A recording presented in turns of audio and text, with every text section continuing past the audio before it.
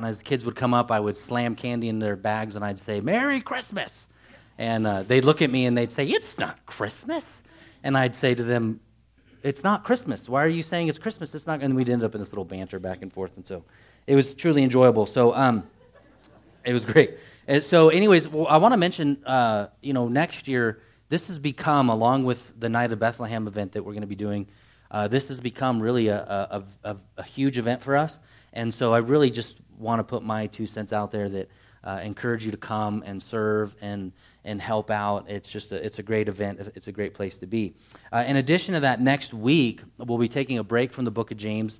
Wayne mentioned the group Teen Challenge. We're actually going to be giving Teen Challenge the entire service next Sunday. So you're going to hear some incredible testimonies. The guys are going to do worship for you. And so just kind of be ready for that. It's going to be a good time. And then I got a message from Jeff Gilpin. If you don't know who Jeff Gilpin is, he's a missionary that we support who plants Awana clubs in Northern California, Nevada, and he's been doing some work in Mexico.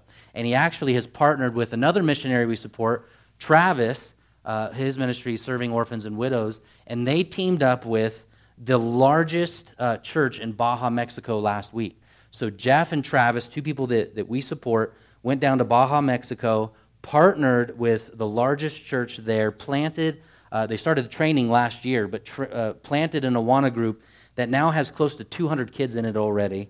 This particular church has planted 20 churches in Mexico. Out of the 20 churches that they've planted, those 20 churches, out of those 24 of them have also planted churches. So they're churches that are planting churches, and Jeff's big plan, along with Jim Matthias, who went down last week as well, and Travis, are investing into that. And so you've got a potential of 24 different churches, 24 different Awana programs that they want to invest into.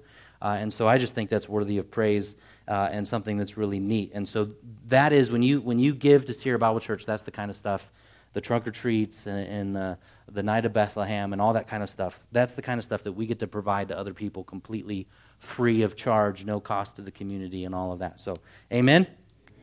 All right. Got to drink some water to get ready to scream and yell at you. James chapter 3. If you would this morning, stand with me as we honor God's word and we read together from this sacred passage. Not many of you should become teachers. It's a good way to start out for the guy standing up front. My brothers, for you know that we who teach will be judged with a greater strictness. For we all stumble in many ways, and if anyone does not stumble in what he says, he's a perfect man, able to bridle his whole body. If we put bits into the mouths of horses so that they obey us, we guide their whole bodies as well. Look at the ships also. Though they are so large and driven by strong winds, they are guided by a very small rudder wherever the will of the pilot directs. So also the tongue is a small member, yet it boasts of great things. How great a forest is set ablaze by such a small fire. And the tongue is a fire, a world of unrighteousness. The tongue is set among our members, staining the whole body, setting on fire the entire course of life, and set on fire by hell. For every kind of beast and bird, of reptile and sea creature can be tamed and has been tamed by mankind, but no human being can tame the tongue. It is a restless evil, full of deadly poison. With it we bless our Lord and Father, and with it we curse people who are made in the likeness of God. From the same mouth come blessing and cursing, my brothers. These things ought not to be so. Does a spring pour forth from the same opening both fresh and salt water? Can a fig tree, my brothers, bear olives, or a grapevine produce figs? Neither can a salt pond yield fresh water. Who is wise and understanding among you? By his good conduct let him show his works in the meekness of wisdom. But if you have bitter jealousy and selfish ambition in your hearts, do not boast and be false to the truth.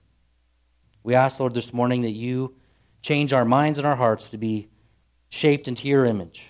Convince us, draw near to us, bless us, Lord. Do all the things that are needed for our well-being this morning. In Jesus' name, the church said, and you may be seated. Quick review, as I've done each week in James. James is a book that is a challenging book.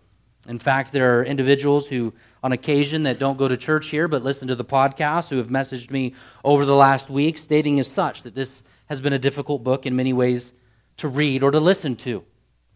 And the primary reason is that there's not much evangelism in the book of James outright. It's really a book that has been designed to guide a believer in one's faith to be strengthened in their faith, to be mature in their faith. It's a book, as we would say, of sanctification, that you would grow, that you would not be immature.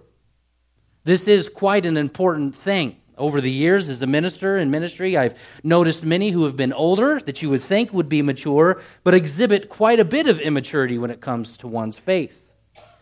In fact, one pastor shared with me the other day as he was sharing with another pastor from another church that they had to walk through another pastor for an entire hour and a half, the entire gospel of Jesus Christ.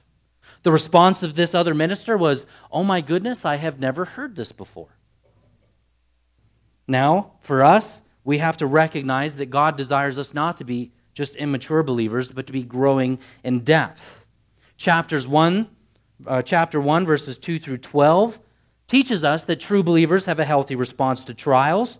Chapter 1, verses 13 through 18, true believers have a healthy response to temptation.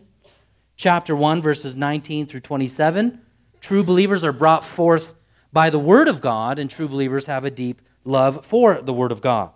Chapter 2, verses 1 through 3, true believers don't show favoritism. Chapter 2, verses 18 through 26, true believers have faith that works. Now we come to chapter 3, true believers watch what they say. This morning we'll be teaching on the reality that the tongue is like a fire. My first point this morning is to prove to you from the text, as well as probably from your just basic knowledge, that words have a bit of power. Words can do quite a bit. In fact, it tells us here that words can direct one's whole life. Now, one of the points that James makes in this particular passage is he says there is a great difficulty in taming the tongue. Has anyone perfected their speech? Has anyone ever said something they regretted? Has anyone ever allowed their attitude, whether it was a depressive attitude or an angry attitude, to allow that attitude to say something that maybe you didn't mean? Anybody at all? Because if not, we've got a problem. Words have a bit of power. Proverbs, remember, James is pulling from Proverbs and he's pulling from the Sermon on the Mount. These are the two places in which James is pulling from to teach believers and how to become mature in all of life, but specifically here in chapter 3, their mouth. Proverbs 18:21. Death and life are in the power of the tongue. Death and life are in the power of the tongue. Matthew 12:36. I tell you, on the day of judgment, people will give account for every careless word they speak. James is trying to help us grow up in this, but James also shows us some humility. Notice he says in chapter 3, verse 2, "For we all stumble in many ways." James is including himself in this. Even for myself as a teacher, I have to include myself in this. We all stumble in many ways. James probably remembered, if you remember, that there's a place in Mark chapter 3, verse 21 that says this, "And when his family heard it, what Jesus was doing, they went out to seize him, for his family," probably including James, because James is the half-brother of Jesus Christ, "for they were saying of Jesus, he is out of his mind." So James probably has this backdrop in his mind as he's teaching this passage. We all stumble in many ways. In fact, I've called my own brother, who's God, crazy. He's out of his mind. We also have to understand that the tongue has power to reveal what is in the heart. The tongue reveals to us what kind of person you actually are. Matthew chapter 12, verse 34. Out of the abundance of the heart, the mouth speaks. What you say reveals to people who you really are. One author says the tongue only produces what it is told to produce by the heart, where sin originates. The tongue has the power to reveal to people around you who it also reveals to yourself who you are. Be careful of what comes out of your mouth. In addition to all of this, James says the tongue is a fire, produced by the fire of hell, he says. The word hell here is the word Gehenna. Gehenna was the place outside of the city where the trash was burned, perpetually burned. And in effect, what James is saying is the mouth produces a lot of garbage, a lot of fiery garbage. One commentator says on October 8th, 1871, at about 8:30 in the evening, a lantern in Miss O'Leary's barn, presumably kicked over by her cow, ignited what is now known as the Great Chicago Fire. Before that fire could be contained, it started out small from a cow's hoof. It burned over 17,000 buildings, and over 300 people died, and 125,000 people were left homeless. All of this to be said that the tongue can destroy mightily. It can destroy greatly. In fact, in Scripture, it says all of these different things about the tongue. It's described as wicked, deceitful, perverse, filthy, corrupt, flattering, slanderous, gossiping, blasphemous, foolish, boasting, complaining, cursing, contentious, sensual, and vile. And just so you know, that list isn't an exhaustive list. All of these things are within Scripture. Let me just ask the question, have you ever been guilty of any of these? Has your mouth ever moved in that direction?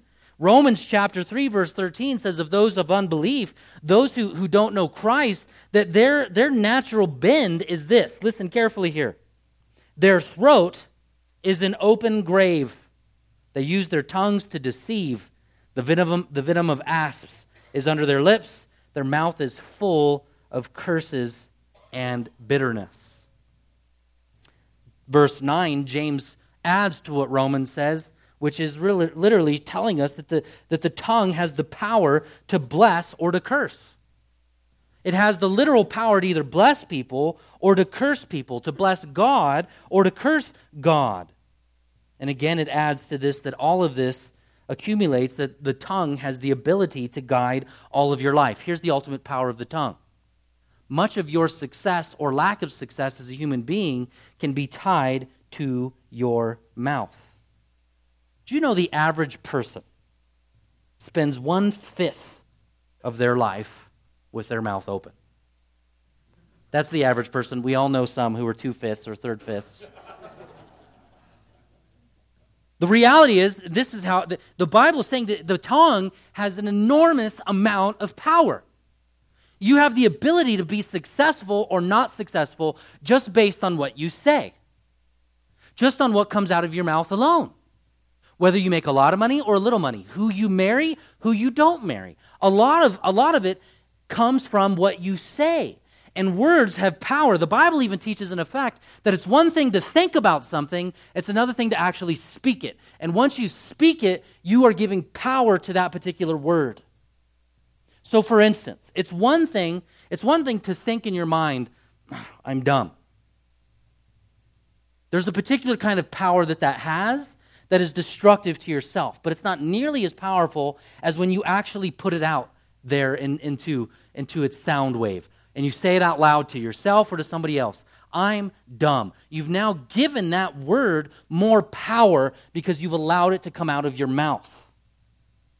This has great potential for us in realizing what we say to ourselves, as we'll talk about here in a moment, how it impacts us, and what we say to other people, and what we say to God, and what we say about God, and how it shapes and molds who we are as human beings. You know, entire movements are created by just mere words.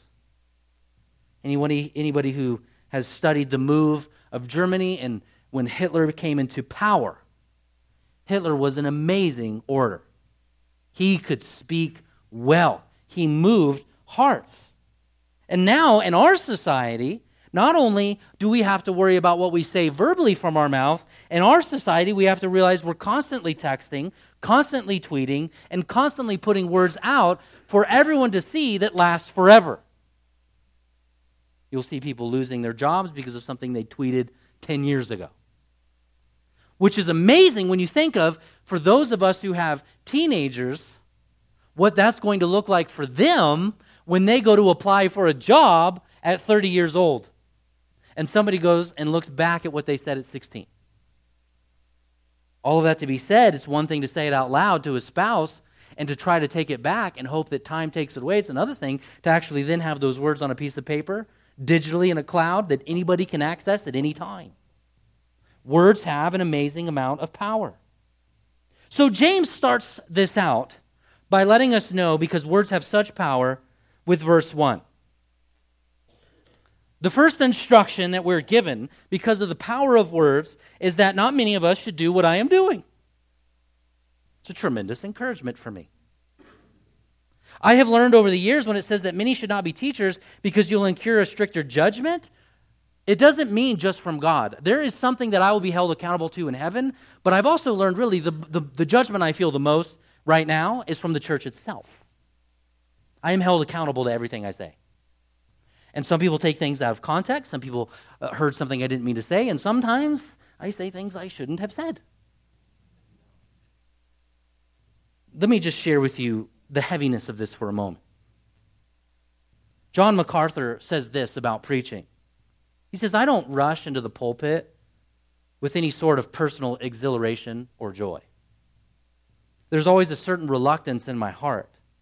Not a reluctance to fulfill my calling, but a reluctance based on the great weight of responsibility to handle accurately and proclaim the truth of God. He says, in essence, this isn't necessarily fun for me. John Knox, the Scottish reformer, was so awed and burdened by the responsibility to declare God's word faithfully that before his very first sermon, he wept uncontrollably. And he had to be escorted from his pulpit until he could compose himself. Another pastor says this in regards to preaching. There is no special honor in preaching. There is only special pain.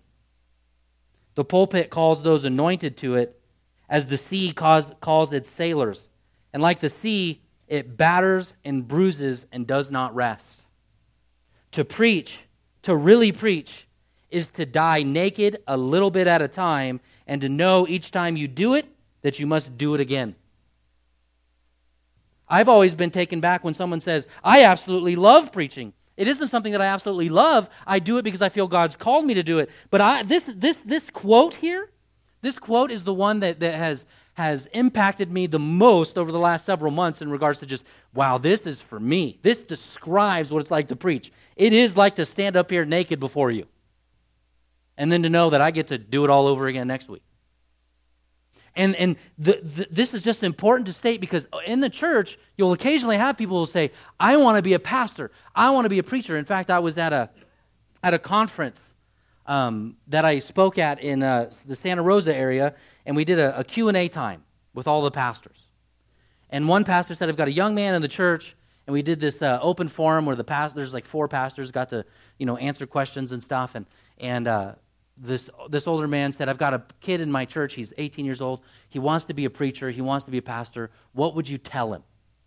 And all these other guys gave these like really encouraging remarks, tell him to study his Bible, and tell him to keep going, and tell him to, all these things. And then they got to me, and I was like, tell him don't. And the guy came up to me, and he said, your answer actually was probably the most correct answer that I've ever heard.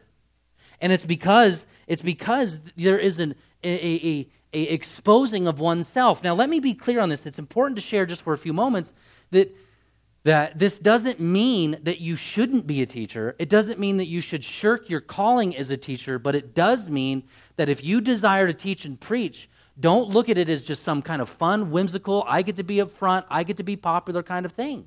Whenever somebody says to me, I really want to teach and preach, a red flag goes up for me. Because they don't understand, I'm not running around going, I really need to preach and teach. It's just a calling upon my life that I feel God has called me to do, where in essence he has said, listen, there's a pain to this, but you won't be happy doing anything else either. So I've called you to this as a good vessel to do this particular ministry, but know it's going to be difficult and hard, but at the same time, you've got to do it. And to do it is to be disobedient. And then that's when depression and all that other stuff kind of comes into place. And with that said, there's a particular calling amongst every single member in the church. It's not just for pastors. And this, so you can take the context of this and you can broaden it out into the entire church. All of you have been called by God to be preaching and teaching God's word to the best of your ability, to the best of your knowledge. You are called to make disciples. Matthew 28 is to everyone within the church. You are supposed to be teaching and preaching and equipping people to do the work of the ministry, not just the pastor. So even though there's a particular judgment that I or Wayne has that you shouldn't necessarily want, this doesn't mean that you get to say, well, I'm not going to chair, I'm not going to teach because I don't want to be judged. Then you're going to then be judged for being silent. Because the gospel is a proclaimed thing, right? Do you understand what I'm saying? You actually have to use your mouth to share with people that God desires a relationship with people who are far from Him. One of the things I think the churches, by and large as a whole, doesn't do a good job of is letting sinners know who are broken, shattered, and bruised that Jesus wants you here. He doesn't want you somewhere else. If you're hurting, this is the place for you. If you feel like you don't fit in, this is the place for you. Are you with me? It's those who feel like they fit in I start to get worried about, because then they get careless with their words. Then they start to become judgmental, and they start to look at people in the church and say things that are more damaging than that are healthy. And so it's our job as a whole to be sharing the good news of Jesus Christ with people. Words have power. So it's not just me, it's you. I have more judgment than you do, but you still will have a particular judgment. Words obviously have power, verse 9, to hurt people or to help people. James is actually speaking out of the 8th commandment. What is the 8th commandment? Thou shalt not bear false witness against your neighbor. Matthew 5:21. Again, remember James is pulling from the Sermon on the Mount. You have heard that it was said of those of old, you shall not murder, and whoever murders will be liable to judgment. But I say to you that everyone who is angry with his brother will be liable to judgment. Whoever insults his brother will be liable to the council, and whoever says, you fool, will be liable to the hellfire. So we have a particular responsibility with our words to not hurt or damage people. Have you ever heard the saying, sticks and stones may break my bones, but your words will never hurt me? The Bible doesn't teach that. The Bible, in essence, says that words can actually destroy your soul. All of you have probably a memory that has shaped you from childhood of someone saying something to you or about you that still sticks with you. Anybody? Images of, well, you're overweight, or you're not smart enough, or I still remember teachers in grade school telling me that I was not at the same intellectual level as the other kids in class. So I remember I was in the first grade, and I was finally making friends within the first grade, and the teacher said, Jesse's behind, all he wants to do is play, so we're going to hold him back. So I got held back one whole grade, which allowed me to be better in my senior year at football, so it all traded off. But at the time, it molded and shaped what I thought. And speaking of that, I had the opportunity for all of these guys when I went through high school and played football with these guys.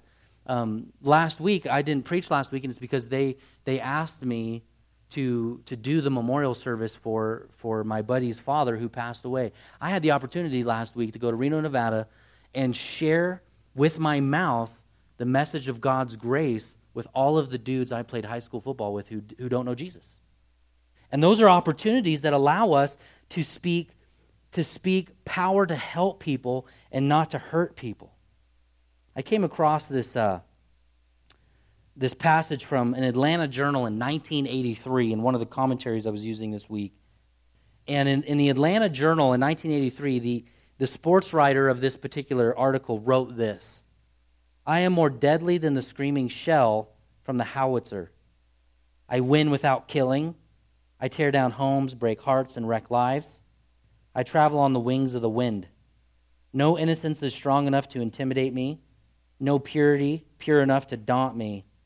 I have no regard for truth, no respect for justice, no mercy for the defenseless. My victims are as numerous as the sands of the sea and often as innocent. I never forget and seldom forgive. My name is gossip. And we can either speak things into people's lives that are helpful or hurtful. And again, our words have powers. Take for a moment, for those of you who are married, would you stood before the altar, before a pastor, and you literally spoke these words, I do. It carries weight. And what you're doing, especially on your wedding day, is you're putting your desire into words. I do. I've never stood at an altar and had someone share with me that they were hoping their marriage would end in ruin. Nobody, at least in our church, by and large, sits down for counseling, hours of it, and says, we're doing all of this in hopes that our marriage will end. They don't do that. In their heart at the time, they're putting something into words. Proverbs 12:18 says, there's one whose rash words are like sword thrusts. But the tongue of the wise brings healing. All that to be said, point being made here, your words have the ability to either help people or to hurt them. In addition to that, your words, according to Scripture, have the ability to either worship God in the right way or to say something evil of God, to either hurt God or to empower who God is.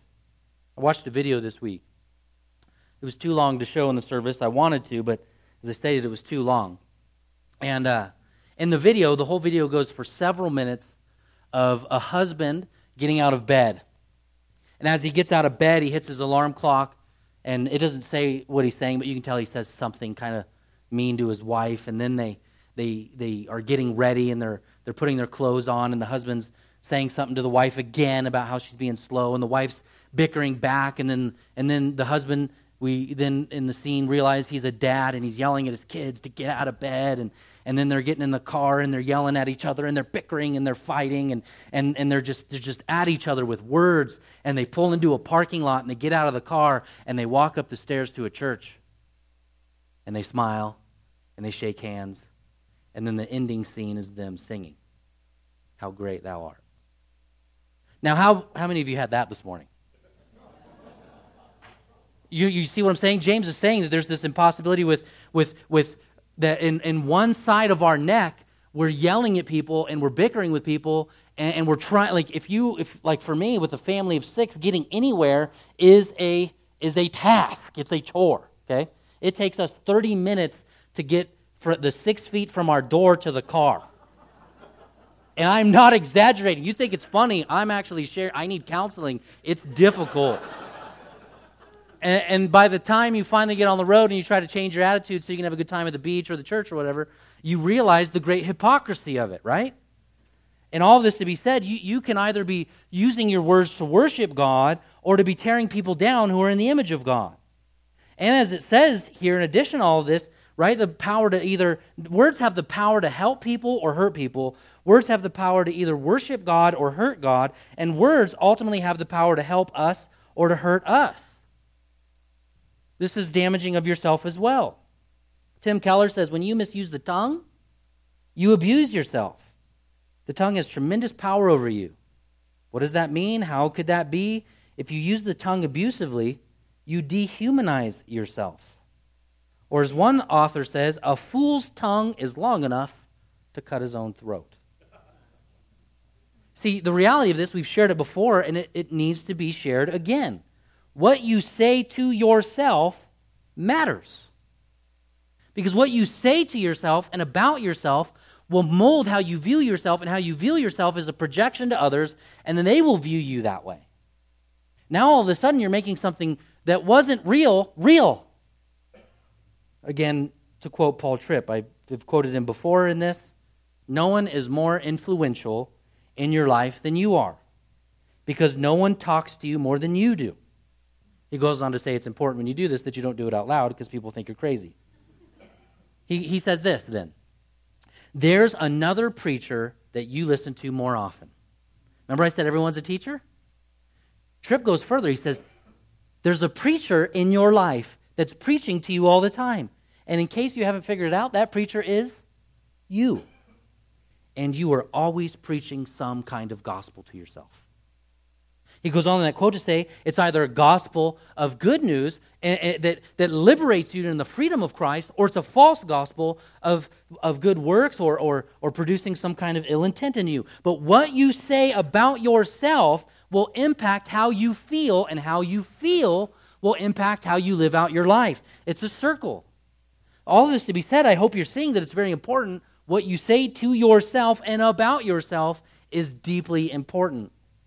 To quote someone of older generation, not just Tripp, Lloyd Jones adds to this.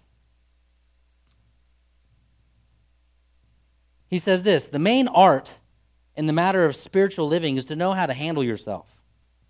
You have to take yourself in hand. You have to address yourself, preach to yourself, question yourself. You must say to your soul, why art thou cast down? What business have you to be disquieted?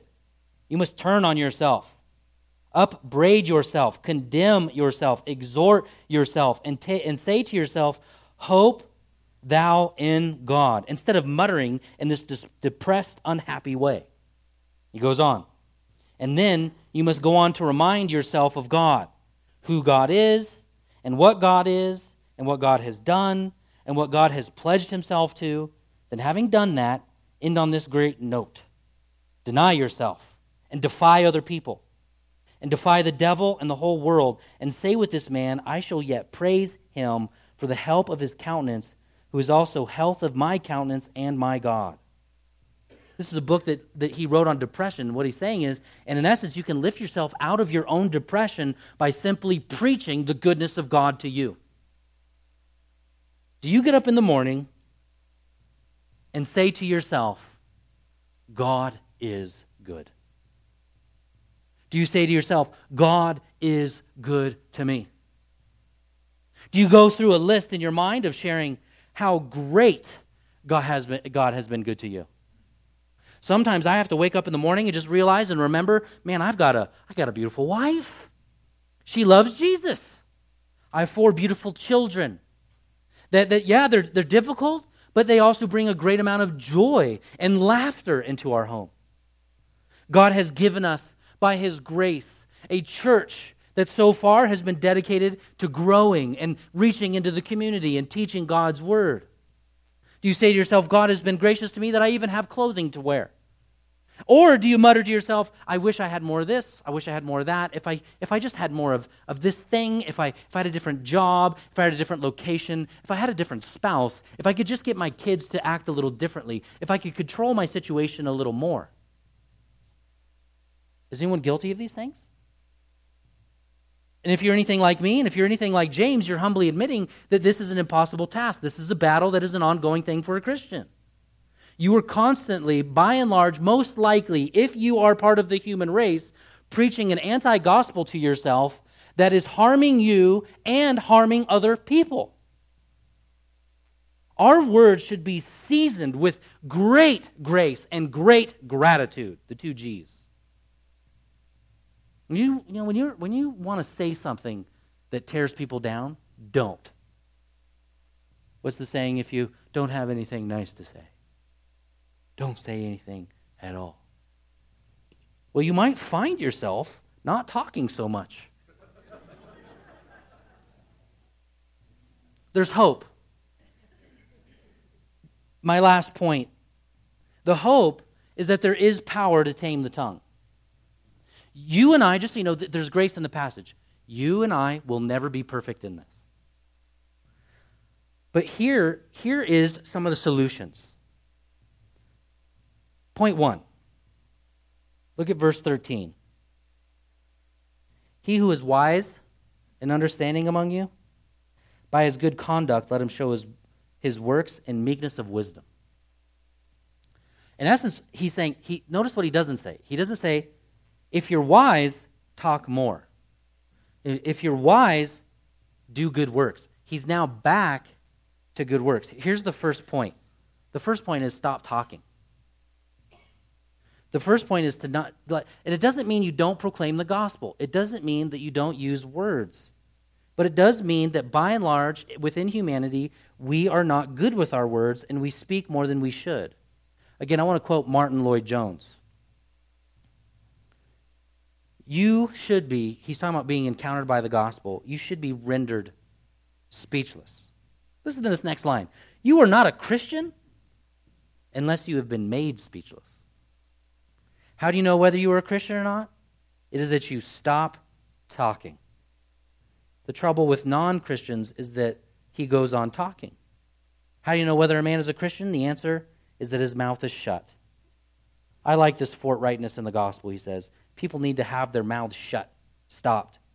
You do not begin to be a Christian until your mouth is shut, is stopped, and you are speechless and have nothing to say. You know what he's saying is he's saying that you, when you become a Christian, you are encountering a beautiful, holy, righteous God. And when you stand in the presence of God, there is nothing to be said. Do you know what I'm saying? What are you going to say to him that he doesn't know? What are you going to convince him of? Well, God, I think we should have been doing ministry in Truckee more like this. We should be doing more of this, God. We should be doing more of this. No, you stand in the presence of God. You realize he's sovereign and control over all. And then he probably he doesn't even have to speak to you. You can just, have you ever had those moments with God where like you know he's like speaking to you, but there are no audible words, and he's just convincing you and convicting you that, man, you know what? You're so worried about fringe stuff. Just shut your mouth and sit in my presence.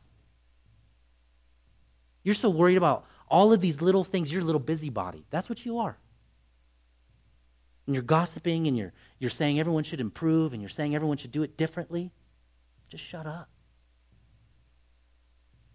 Just worship me. You know, the church needs less people speaking. That's why there's only one preacher on a Sunday. It needs less people speaking and more people just simply sitting in the presence of God and being thankful during the presence of God. And the way you become thankful, again, is to understand that no matter how broken you are, no matter what kind of mistakes you've made in the past, no matter what you're going through now, God wants you in his presence.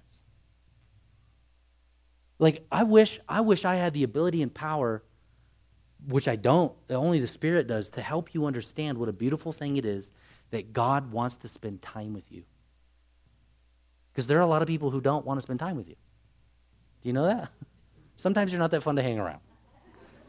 And I'm speaking about myself, But God wants to be around me. He wants to be around you. And so he says, if you're wise, show by your good conduct. Now, there's a little bit of frustration in me that might come out in this because I hear constantly people's opinions on how they think we should do church. And I get frustrated because most of the time, people who share their opinion on how we should do church aren't doing anything. Where's your good conduct? Like, if you're not actually serving God's people, and if you're not actually loving God's people, you have no place to share your opinion. Do you understand what I'm saying? Some of you may disagree with me, and that's okay, until it isn't. But the point in this is that your weight, your validity in your words matter when you are a true servant of Jesus Christ. So when I say to somebody, and I go, listen, man, I believe God can lift you out of your depression. I've lived through that. Listen, man, God can use you in an environment where there's a lot of non-Christians. You know how I know that? Because I've done it. I did it last Sunday. I hung out with a bunch of people who don't know Jesus, got to share the gospel of Jesus with those individuals, and they were thankful for it. So I've done it. So that allows me more credibility in sharing. And in the church, as we are trying to grow within the book of James, the encouragement is do more for Jesus and do less with your mouth. That's point one. You tame the tongue by serving God with your good works and not opening your mouth. Number two, boast in Christ alone. Don't boast in yourself because you can't. You can't boast in yourself. Salvation is not from you. No one in this room who's a Christian earned their salvation. If you're new to the church and you're new to Jesus Christ, just know that nobody in here got into a relationship with Jesus Christ because of anything that they did. So if somehow you walk into the room and you feel like people are better than you, let me as the preacher just be very real with everyone in the room. Nobody is better than anybody in this room. Nobody, including myself and including Wayne, who's been here the longest, outside of Mavis. And Irma. Like, no one is better than anybody. In fact, one of the great markers of a church is a diverse crowd of people who hang out with people who are not like them, because that's the way that we understand and realize, oh my goodness, this is truly about God and not about everybody else. That's why I deeply appreciate the fact that our church has both young families and many of those who are more mature in their faith. I worded that nicely, didn't I? So there's a beauty in that. We're partnering together. Some of you old people just put up with me, and I appreciate that. I do. So don't boast, but boast in Christ alone. What I mean by this is you have to shush your mouth. That's the first point. But the second point is when you do speak, you've got to get good vocabulary. You have to get the kind of vocabulary that is necessary that blesses people and blesses God. How do you do that? The first thing you do is you have to receive God's speech into your own heart. Now we get to the gospel. God's words to yourself. You need God's words to you. And the only way to get it is to read the Bible. You have to hear what God has to say about you, and you have to hear about how God speaks, how God prays, so you can get a good vocabulary. Now, you may not have noticed it, but James, on 18 different occasions, from chapter 1 all the way to chapter 5, is a statement on the tongue. So the tongue isn't just central to James in chapter 3. He mentions it in chapter 1, he mentions it in chapter 2, he mentions it in chapter 4, and he mentions it in chapter 5 as well. All of this to be said, he is trying to build a foundation of us understanding, again, the importance and the power that the mouth has, but because he's sharing Scripture with us, he's letting us know that you and I need to get the right kind of vocabulary. One of the markers of a good elder, we have elders in our church that help guide and lead and teach and take care of as a shepherd takes care of the flock. One of the great markers is the ability to teach. And what that means isn't just that they can do what I'm doing. It means they have the ability to take Scripture and apply it to everyday life and everyday things. That's wisdom. James is the wisdom literature of the New Testament. All of us need to grow in this ability that whenever we come across any kind of situation, we have to use the Bible to help us understand what to do. Do you understand what I'm saying? Some of you are like, I do kind of. And that's okay. And some of you are like, I totally get it. And that's great. And some of you are like, I totally get it. If you're somebody who totally gets it, your job is to help somebody who doesn't get it. By showing the beauty of how to actually live this life that we call Christianity. And it's so much more than just Christianity. It's a relationship with Jesus Christ. It's a walk with Jesus Christ. And he's showing us that we have the ability, as teachers, that's why it's mentioned in the first part, as teachers, we have the ability to guide and direct and help people to success or guide them and lead them to a place of destruction. Words shape and mold everything. So as you leave here this morning and as we partake in communion, we have to really ask God for some wisdom and discernment and giving us the right kind of words and vocabulary and what to say to God, what to say to ourselves, and what to say to other people. What you say about yourself matters. If you want to know the kind of vocabulary that leads to true liberty, you've got to start reading your Bible. So Rebecca Schroeder's teaching a women's study to a bunch of 20-some gals. And she asked me, she said, when she started, she said, what book do you think I should start teaching? And I said, you should go into the book of Mark. Because some of these gals are just now learning the gospel, learning some of these new, fresh things. And the book of Mark is going to help move them in a little bit more of a simplistic way. It's one of the more simple gospels to understand how they should think of themselves and how they should think of the church and how Jesus thinks of them. Do you understand what I'm saying? We need a greater vocabulary of God's love for us so that God's vocabulary of love for us then trickles out into everything that we do. So I want to end with this last statement, okay? I want to personally ask you for forgiveness for the ways over the last year or however long, whenever I've stood before you as a church, where I've used words in a way that weren't as healthy as they should have been. And I say that because I have walked away from this pulpit and felt like, man, Lord, I could have done a better job. Lord, I said that too harsh. A few weeks ago when we were talking about the rich and the poor, I felt like there was vocabulary in there. I could have done a better job with it. And so I just want to admit to you, like James, man, please practice grace with me. I'll practice grace with you, but I need your grace, and I don't want to take advantage of your grace. Know that as your lead guy who's teaching and preaching, I do take what I do very seriously. And I want to continue to grow in bolstering my vocabulary to be more gospel-centered and more biblically centered and not filled with any kind of frustration or rash words. That's going to take time. You know that? So some of you are going to be here for 20 years, and my guess is you'll say, man, you are a different preacher. And I'll say, praise God for that. Some of you have said it over the last year. Man, you're so much better than you were a year ago. And I'm like, oh, well. There's that stricter judgment right there. Don't know what to say to that sometimes. I get reviewed once a year, and one of the elders said to me, they said, some weeks you just don't seem as prepared as other weeks. And I said, well, what weeks are those? Because I'm preparing every week. I don't know what it was. But with that said, I want to invite the elders and those I've asked to come serve communion and the worship team to come up. And we'll partake together. I want to, I know I change this every now and then. And so for those of you who are handing this out, I want to, Brad, if you can just kind of strum. I want you, play or whatever it is you want to do. If, whatever you worship guys do. See, there I am messing up my words. I want the guys, and there's a reason to this. I don't just do things randomly because I think it feels good, but I do it because of a sense of conviction and flow, and I want you to have some time to pray and to meditate on God, and some of you may not have the vocabulary yet. You may be thinking, what do I even say?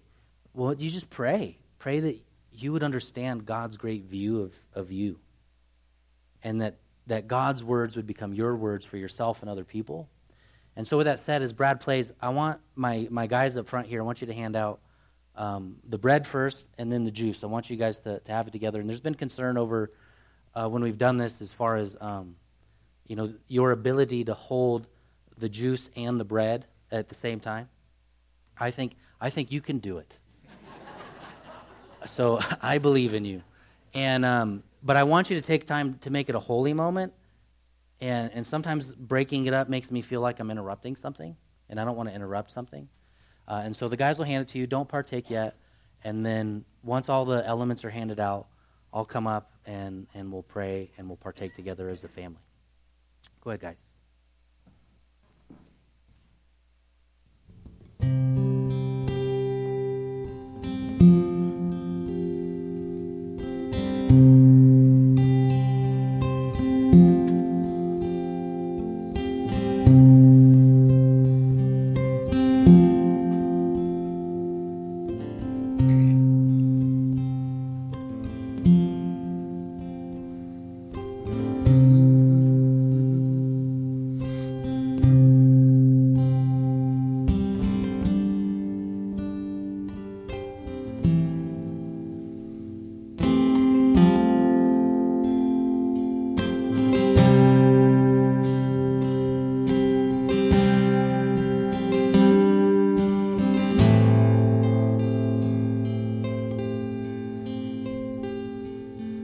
When the mountains fall and the tempest rolls, you are with me.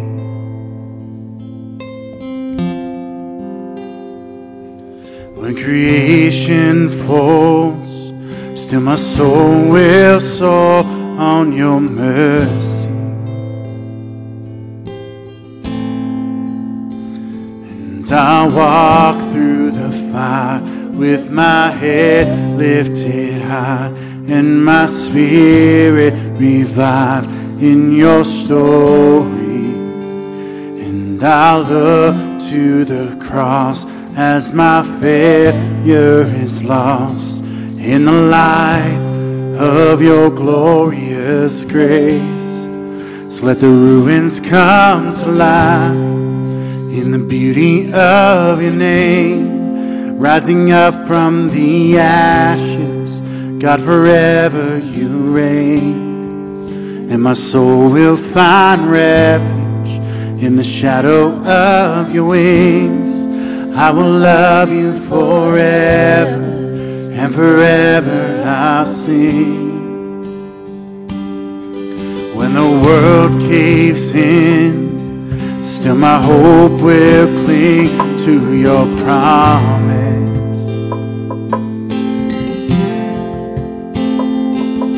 When my courage ends, let my heart find strength in your presence.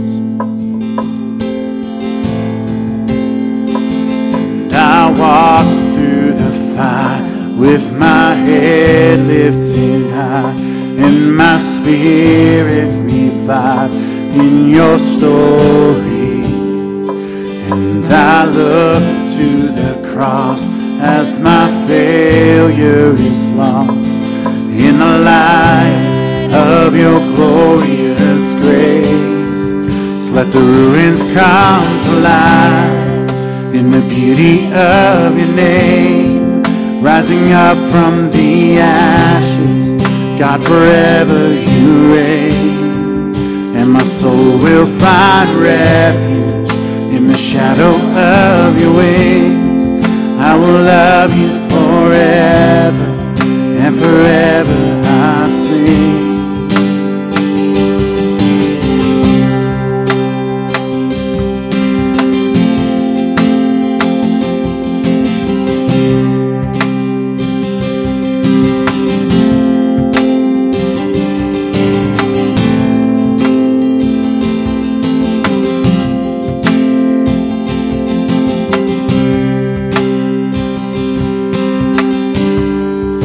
The ruins come to life in the beauty of your name, rising up from the ashes. God, forever you reign, and my soul will find refuge in the shadow of your wings. I will love you forever, and forever I'll sing.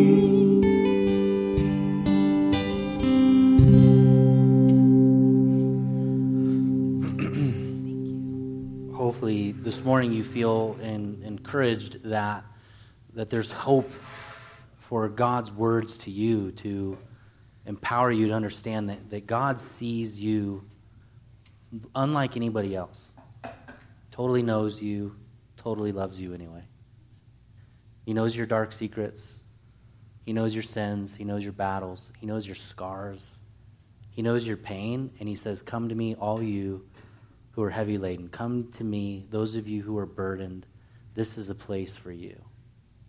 And one of the difficulties in part of preaching through James, as Martin Luther also expressed, is that he felt like, man, like where's the grace in this book? He struggled with that. Because you can read it and think, oh man, I'm so far from perfection, and I've got so far to go. And the good news to that is that's okay too. Jesus says, come as you are. He encounters a prostitute. He tells her, go and sin no more. Do you think she just all of a sudden became a perfect person? There's no way. It's just not possible. And all of us are on a process of growth. And so Jesus wants you just as you are. He wants a relationship with you just the way that you are. And then as time goes on, he is going to grow you. But he's never going to give you more than you can take at one time. He's gentle and he's kind in how he leads us in growth. And so there's this difficulty that we're wrestling through in this book. So be willing to be patient in the process that God has you on. And then so Jesus shares with us as we close this great promise. The promise that he would go to the cross, as he shares at the Last Supper, that he would go to the cross and that he would die. He would do the work that is necessary for salvation and to be in a reconciled relationship with God. He did all of the hard work. So again, as James says, don't let anyone boast, because none of you went to a cross. None of you died for anyone else's sins. None of you took on the pain of the world. Jesus did all of that. And then he was buried in a grave, and he came back from that death to give us new hope and new life, to show us that there is true resurrection from the dead for those of us who are in Christ Jesus. And he gave us a marker that we would be remembered of that, his innocent blood shed for us and his body pierced and broken for us. And so he says, for those of us in faith, we partake in this communion to understand that we are in communion with him. We are in relationship with him, and that he is present in our lives. So Lord, we thank you for this promise that you've given us. We thank you that the juice and the bread help us to have a picture, a metaphor, Lord, of sitting down at the dinner table with you, celebrating over good food and good fellowship and community, that you're with us at all times, and that you desire to be within us at all times, that we would know you and you would know us, and there'd be just this deep, beautiful, intimate relationship. We thank you, Lord. In Jesus' name, amen. You may partake.